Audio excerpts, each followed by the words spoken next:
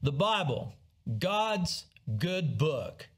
God's good book cuts through the inflation of human nonsense every time. And the book of Genesis is doing that from the beginning and here in Genesis chapter 40 to 41. You see, Genesis is all about God's dream. And God's dream is getting put into words. Joseph, God's most famous dreamer of all dreamers. We've even, most non-Christians know about Joseph the dreamer because they've seen Joseph's Technicolor Dreamcoat or something like that. But anyhow, God's dreamer, Joseph, is really just dreaming God's big dream. So come on in, let's check this out together.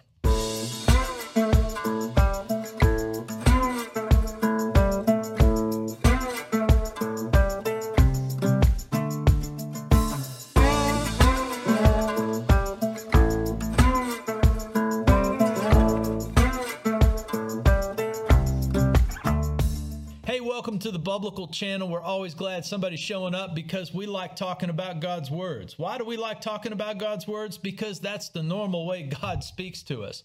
The normal way God speaks to us is through the Bible. It's not weird. It's just usual. Anyhow, we need words. We need good words. And we need to read the Bible a lot better because the Bible gives us the best words on the planet. Guaranteed. And when we put the words that God gives us into our lives and into our hearts, we wring the chamois of this life out to its fullest potential. And that's what God wants for you. That's what God wants for me. And that's what we want to help the process along here at the Biblical Channel. Just read your Bibles better, for Pete's sakes. Anyhow, or for God's sakes. Anyhow, before we dive into Genesis chapter 40 and 41, let us pray like Jesus taught us how to pray. Our Father in heaven, hallowed be your name. Your kingdom come, your will be done on earth as it is in heaven. Give us this day our daily bread. Forgive us our debts as we forgive those who have debts against us. Lead us not into temptation. Deliver us from evil. We come here to see Jesus in him only and to hear God speak to us just by talking about God the way he talks to us. He's given us words, my friends. So let's jump into these words together. Bam. All right, here we go. We're off. And our two chapters are Genesis chapter 40 and 41. And Genesis chapter 40 starts off like this. Sometime after this, the cupbearer of the king of Egypt and his baker committed an offense against their lord, the king of Egypt. And Pharaoh was angry with his two officers, and he put them in custody. And the captain of the guard put Joseph in charge of them. And so the captain of the guard appointed Joseph to be with them. He tended them, and he continued with them for some time in custody. All right, the scene is set. Joseph is in prison. We already knew that from Genesis chapter 39. He went from being a slave to now a prisoner. I'm not sure which is worse or which is better. Both of them seem pretty miserable to me. Both of them seem to put you on the bottom of the food chain of this world's life. And that's where Joseph is. He's at the bottom of the food chain. But that's exactly where God wants him to be. Joseph is now with the cupbearer and the baker of Pharaoh. And they've gotten into trouble with Pharaoh. Joseph, so far, though, has kept his chin up. He's been working hard. The warden or whoever's in charge of Pharaoh's prison has put Joseph basically in charge because he's just a good worker. No matter where he is, no matter how low his circumstances are, he puts his best foot forward and he rises to the top. Word of advice for all of us. No matter where you are, put your best foot forward. It's your best chance of rising to the top. Anyhow, Joseph has his chin up. He's doing his best. And we also know that Joseph is a dreamer. Joseph has dreams, and not only that, but Joseph interprets dream. In fact, that's the tension in this story. Joseph's dreams in the beginning actually got him into all this trouble because his dreams and his interpretation of dreams, well, that's what made his brothers angry with him, and they hated him for it. Joseph seems to make everybody mad by just being a good guy. Oh, that is the biblical point of view. If you want to make people mad in this world, just be a good person, man. It'll drive a lot of people absolutely crazy. It's part of the weird part of this world. It's a world where Cain kills Abel for no good reason. Remember that in Genesis as well. Anyhow, in our story, it's this tension of dreams that is now going to resurface. And remember, it really is a tension for us. We haven't even been told yet that Joseph's dreams are from God. Even his father, if we remember right, was a little bit doubtful as to whether or not Joseph's dreams were from God, especially when his dad Jacob found out that, he would have to bow to Joseph. Jacob thought, really? I can see why your brothers might have to bow to you, but me? Oh, anyhow. Okay, so that's kind of the setup and the tension of the story, and it moves on. So one night in this prison, the cupbearer and the baker, they have dreams. Verse 5. And Joseph comes to them in the morning, and he sees that their faces are all downcast. They're pouting, and they're, down on themselves. And of course, Joseph says, "Hey, what's up, fellas?" Shall we say, "What's down, fellas? Why are your faces so downcast?" And they tell Joseph, they're like, "Hey, man, we had dreams, and there's nobody here to interpret our dreams." Okay. Here's the beginning of the action, because Joseph says to them these words, "Do not interpretations belong to God? Please tell them to me." Whew. Okay, so the cupbearer and the baker, they're rattled by their dreams, right? And then it's made worse because, not only it's made worse by the fact that both of them have had a dream. And it seems like they've told each other their dreams, and both of them are scratching their heads, and both of them are a little bit nervous, it seems, because they've both had dreams, and they're both waiting for their sentences, from Pharaoh, and that seems to be what makes them the most nervous. They feel like these dreams must have something to do with their sentencing. Okay, so they're nervous, and they want somehow to know what these dreams might mean to their sentencing, and they reveal their concerns to old Joe. So Joe steps into this conversation with some massive confidence, but as he steps into this scene with the cupbearer and the baker with confidence, he also gives to them a very big warning, and you can't miss that. It's the most important thing at this point that Joseph says that I think a lot of people miss on, and that is that Joseph makes it clear, hey, interpretations belong to God, right? Now, I'm not sure if they agree or not, but Joseph says, go ahead, tell them to me.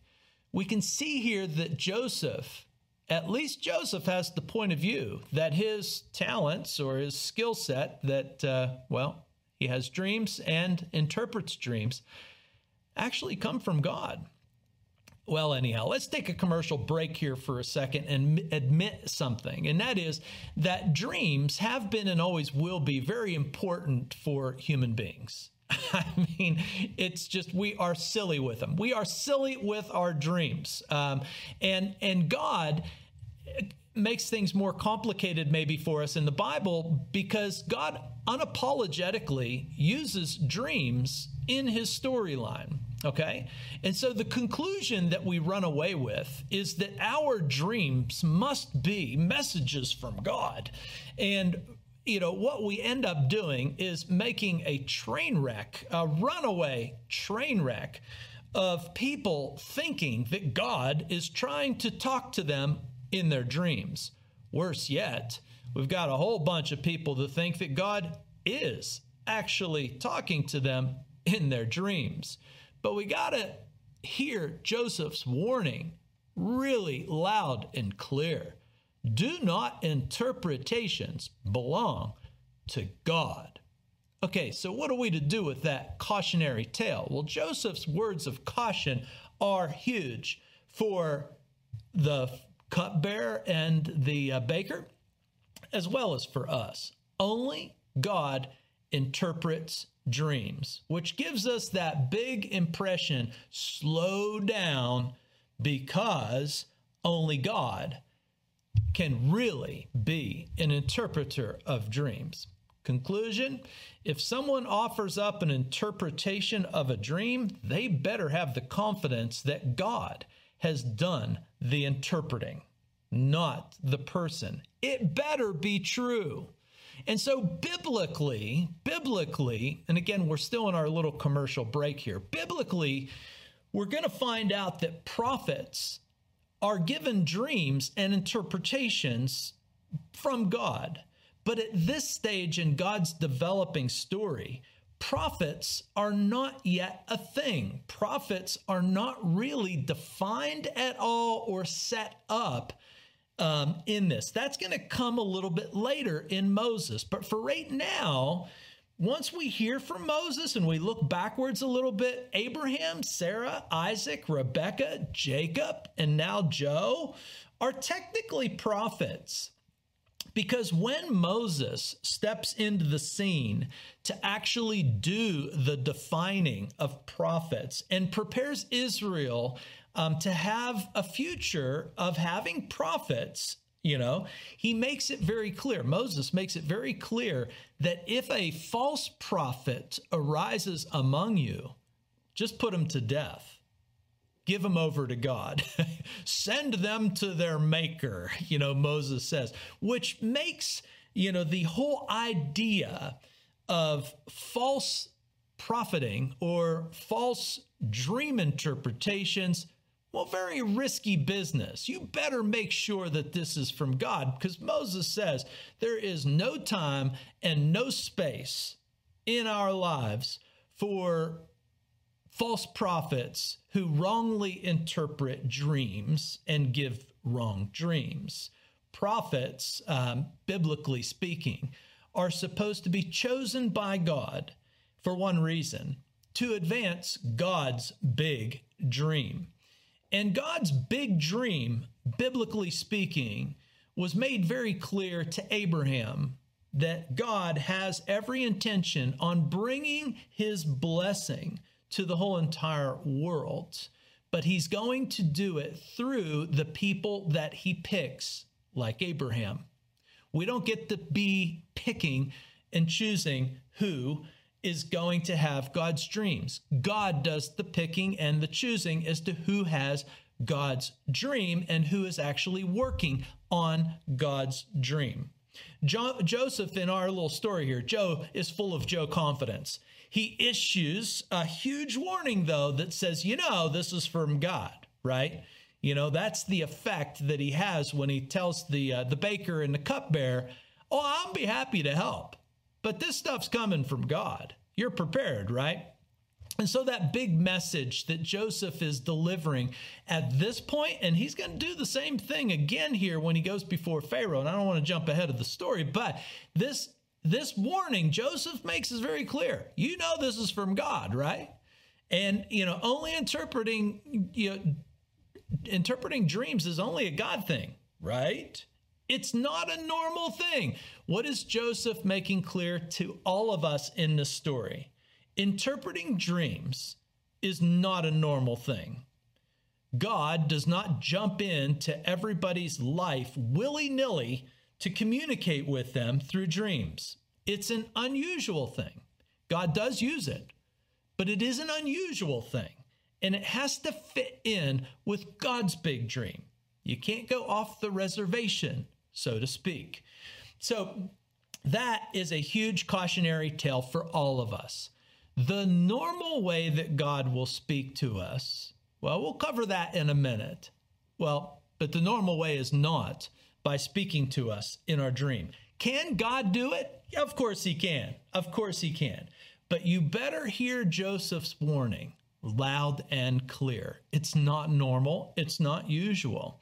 And so we need to listen to George Washington, who as a 13-year-old wrote out a list of things that would, most likely advance his career. I love it. I love it. I love a 13-year-old that sits down and writes out things that advance your career. You know what I mean? So you stay focused. George Washington was that kind of guy. But George Washington, in his list of things that were going to make him successful, makes it very clear. Keep your dreams to yourself. Don't be running around telling your dreams to other people. You know why? Because our dreams are half-baked ideas in our own imagination, in our own twists, in our own weirdness.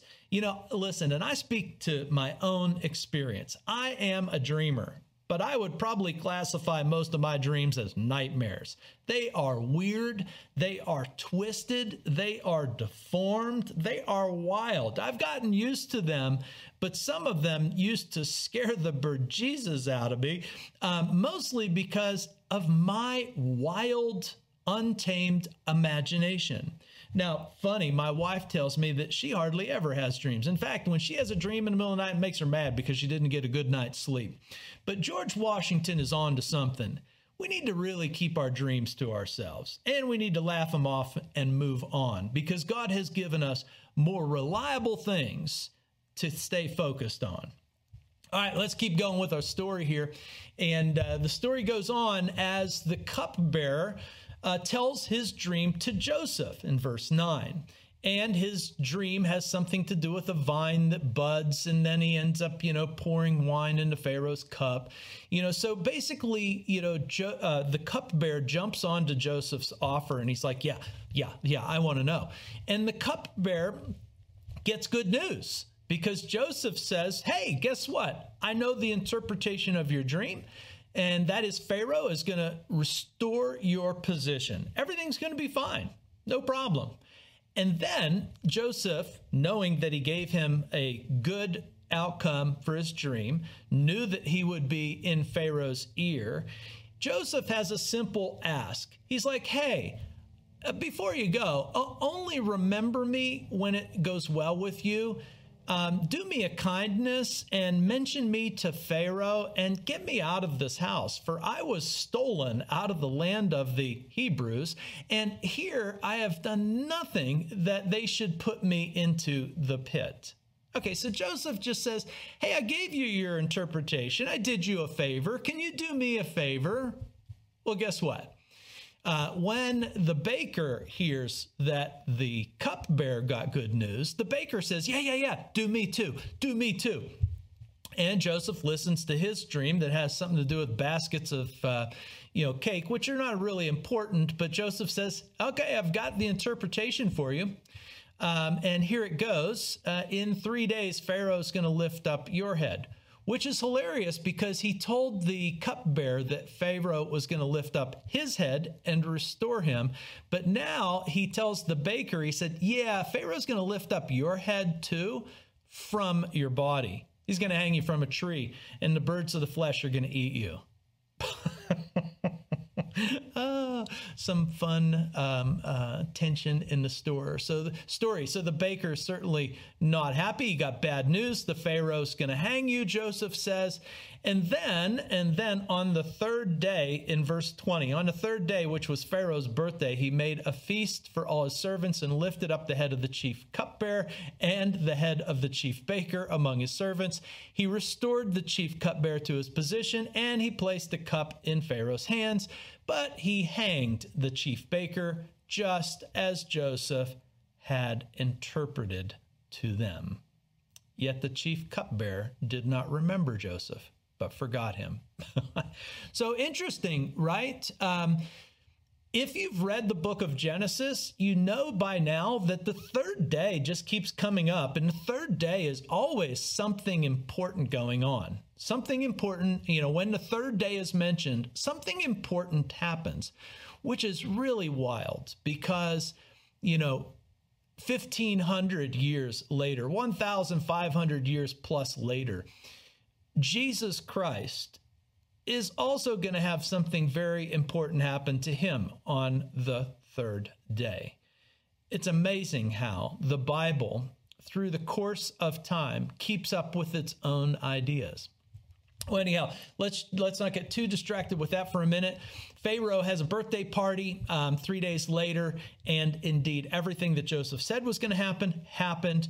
And turns out that the cupbearer is a moral jagoff, because when he wants help, he's all Mr. Nice Guy, but then he doesn't help others.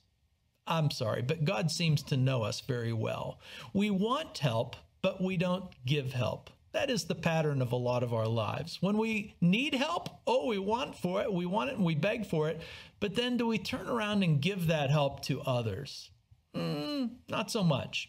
Well, anyhow, for us, the reader, Joseph has developed some credibility here. It does seem like his dreams and his interpretations of dreams really are from God, which is pretty neat. Yeah. So then the story goes on.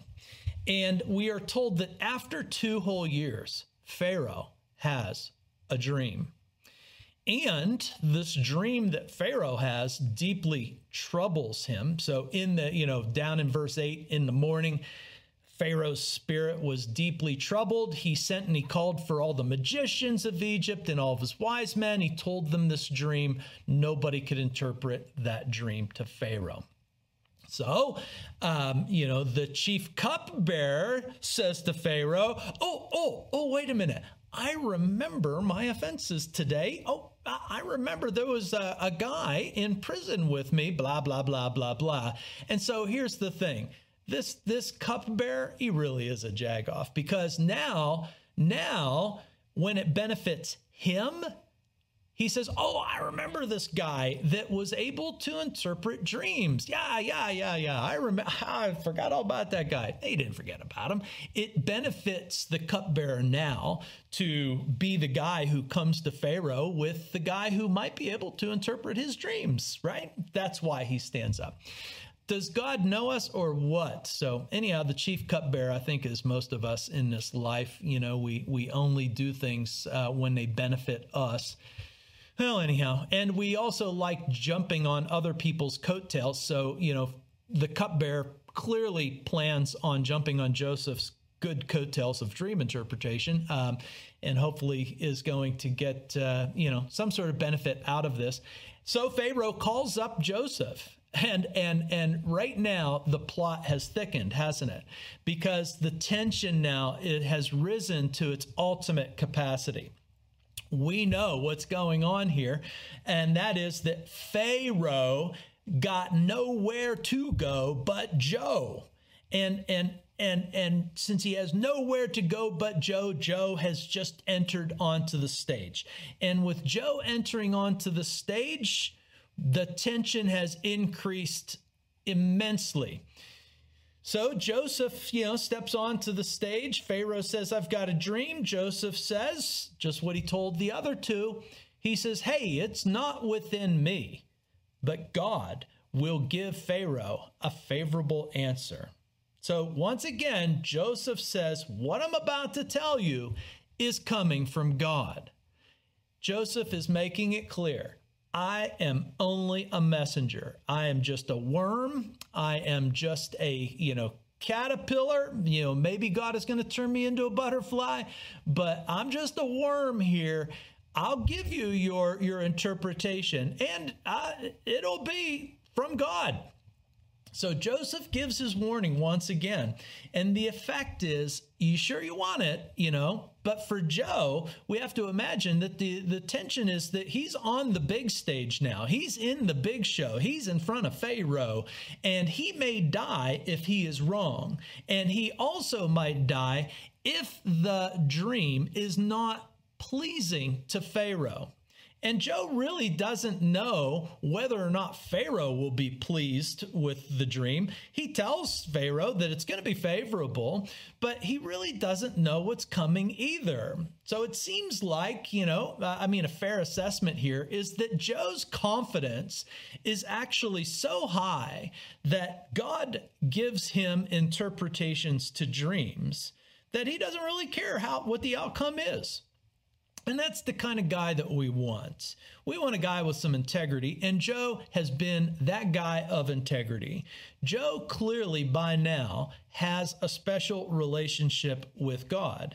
Now, that special relationship does not put him in a special circumstance up to now. He's a slave. He's in prison. He works hard. His special gift that God has given him is really just hard work. And it's through his hard work that he gets noticed, by, the one who enslaved him, Potiphar, and then, the prison warden, blah, blah, blah. But, so Joseph says to Pharaoh, the dreams of Pharaoh are one. God has revealed to Pharaoh what he is about to do. And basically, what Joe is able to tell him is that the dream that Pharaoh has indicates that there are 7 years of good, crops coming, but there's 7 years of famine after that. And you're going to have to get ready for those 7 years of famine. All right, so that brings us to verse 37. The proposal pleased Pharaoh, and Pharaoh says exactly what God wants him to say. This proposal pleased Pharaoh, verse 37, and all of his servants. And Pharaoh said to his servants, "Can we find a man like this in whom is the Spirit of God?" Pharaoh said to Joseph, "Since God has shown you all of this, there is none so discerning and wise as you are. You shall be over my house, and all my people shall order themselves as you command. Only as regards the throne, I will be greater than you." And so basically, Pharaoh puts Joseph in clear control over everything. Joseph was 30 years old by now whenever he entered into the service of Pharaoh. We're told in verse 46. And then in verse 50, before the famine comes, Joseph has 2 sons born to him. Seems like he married one of the, prominent officials in Pharaoh's court. Asenath, the daughter of Potiphar, priest of On. Okay, that's good stuff. And then verse 53, the 7 years of plenty that occurred in the land of Egypt came to an end, and 7 years of famine began to come. And Joseph, just like Joseph had said, there was famine in all the lands, but in the land of Egypt there was bread. When all the land of Egypt was famished, the people cried out to Pharaoh for bread. Pharaoh said to the Egyptians, "Go to Joseph. Do what he says to do." When the famine had spread over the land, Joseph opened all the storehouses and sold to the Egyptians, for the famine was severe in the land of Egypt. Moreover, all the earth came to Egypt to Joseph to buy grain because the famine was severe over all the earth. So let's go back to the top, and that is Pharaoh says it best. Joseph is filled with the Spirit of God. So the mystery is now no longer a mystery. Joseph is able to do what he is able to do because the Spirit of God is on Joseph, in Joseph, and Pharaoh can see it. This is the story of Joseph's life, though. Joseph always wears his relationship with God on his sleeve. He makes it very clear to everybody that the most important thing going on is God, not him. And so, Joseph is filled with God's wisdom. Joseph is blessed. But when Joseph is blessed, it's Joseph who blesses Pharaoh and all of Egypt, which is exactly the dream of God. Not the dream of Joseph, but the dream of God. It is God's intention to bring his blessing through the people that he chooses to the wider community of blessing people in all nations and peoples. What's clear is that God has given Joseph something very special in the dream revelation department. And the reason why God has given him this special revelation is so that God can advance his own dream, not Joseph's dream. Joseph knows this. The question is, do we know that? Can we see that that is the main action in this storyline? That Joseph isn't, giving people his dreams. He's given people God's dreams. God is going to reveal himself. God will reveal himself. God wants us to know him. And the only way that we could ever know God is if God reveals himself, because he's personal. The only way that persons can know persons is if they reveal themselves. It's the only way that it can work. And so God, yes, intends to reveal himself, but at the same time, the way that God reveals himself has to be controlled. So this part of the Bible addresses a very common problem that human beings have always had, and that is we run away like a train wreck thinking that God is trying to talk to us in our dreams. But Joseph is saying, no, that is not how God is going to talk with people. The way that God is going to talk with people, the way that God is going to reveal himself to people is going to be through his special revelation of unusual suspects. So God picks some very unusual suspects for his unusual revelation, for the sake of his revelation being available to usual people in a usual way. So the Torah is the first 5 books of the Bible: Genesis, Exodus, Leviticus, Numbers, and Deuteronomy. The first 5 books are the primary revelation of God. God here in Genesis is about to write his book with his characters. So Genesis is setting up the stage for Exodus, Leviticus, Numbers, and Deuteronomy, where the whole story, the primary part of the story, is going to get written down. God is writing his book so that the whole world can be blessed by knowing God. There is absolutely nothing better for human beings to feel as though they're blessed by God and that they are known by God. And Joseph himself is the pattern of prophets to come. He is just a worm, and Joseph would be the first one to admit that he is just a worm. Yes, indeed, God is going to turn him into a butterfly of being his messenger and being his dream interpreter, like the prophets that Moses will define later on. And prophets, as Moses defines, in just another 500 years, are only going to have one mission, and that is to reveal God's blessing in the course of history so others can be blessed. You see, the Bible makes it very clear. God decides the course of history. The Bible is God's course in history. Abraham, Isaac, Jacob, Joseph, later Moses are going to form the story that God is going to tell us all. That's why we're reading about Joseph, because this is the story that God is telling us all. But the story that God is telling us all is also going to be nicknamed the bread of life, which is very telling for us to really read the ending of this part of the story correctly, because the tension here is that Joseph, with God's, help, has actually helped Egypt receive real bread because of the grain that he stored up for 7 years in times of plenty for the 7 years of famine.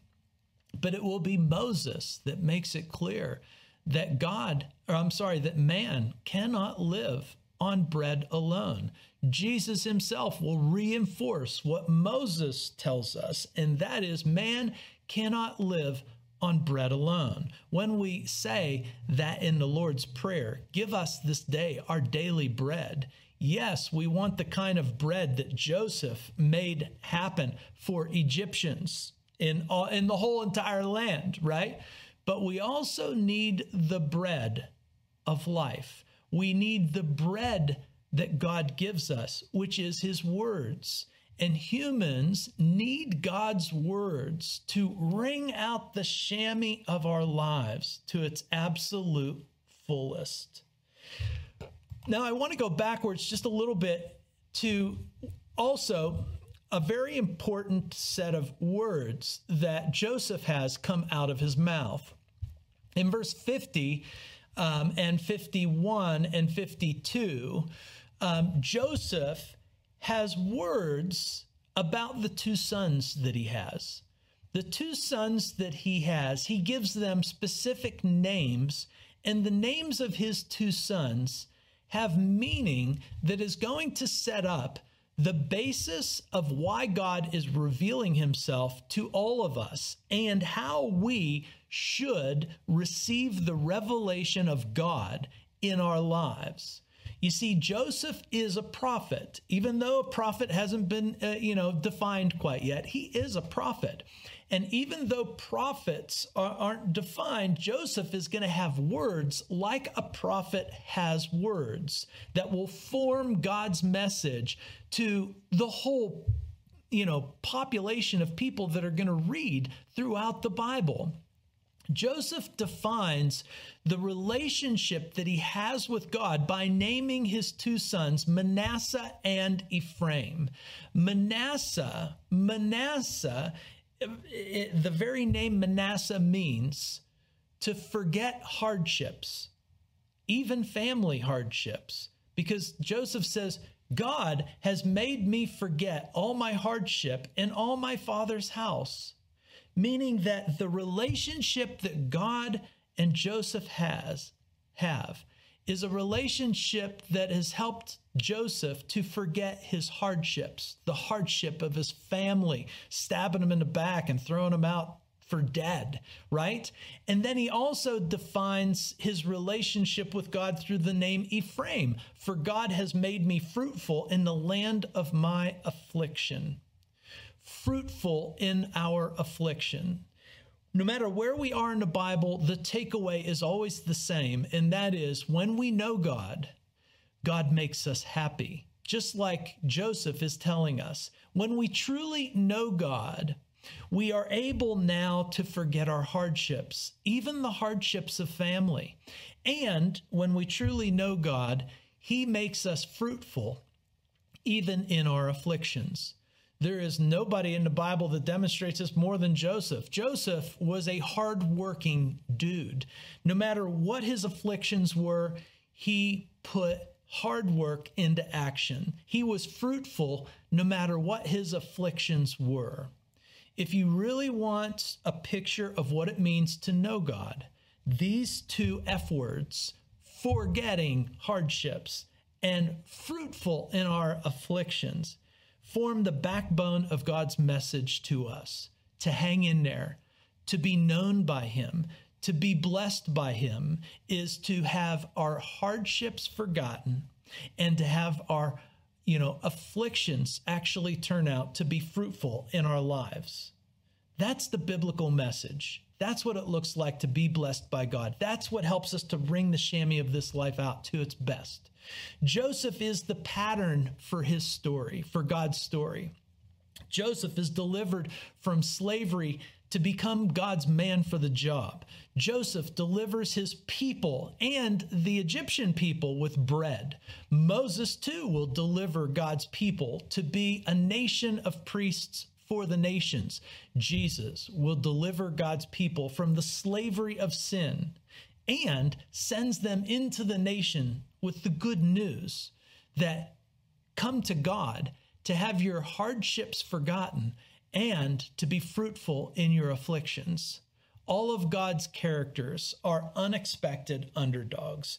Joseph sets up Moses and the prophets of Israel, and they set up Jesus, who is the ultimate underdog, who dies on a cross to actually become the ruler of the worlds. Not the storyline that we as humans would expect, but this is the storyline that God gives us, and the storyline that lifts us from our hardships and lifts us from our afflictions. God is writing his story so that we can all be blessed. The normal way that God speaks to us is through the Bible and reading his stories, not through hoping that he might communicate to us through dreams. I'm not saying that God won't ever speak to anybody through dreams, but he will never go away from the normal way that he speaks to us, which is in the story that he has created, that he has written. And he has created this story out of human lives that are the most unusual of suspects to give us the usual message that will lift us from our hardships and from our afflictions. This is God's story, and this is God speaking to each and every one of us. Hear Joseph and hear his words. He is prophetic, and God has given us Joseph to hear these words. All right, we're going to wrap up our time right there. Thanks for hanging. Catch you next time.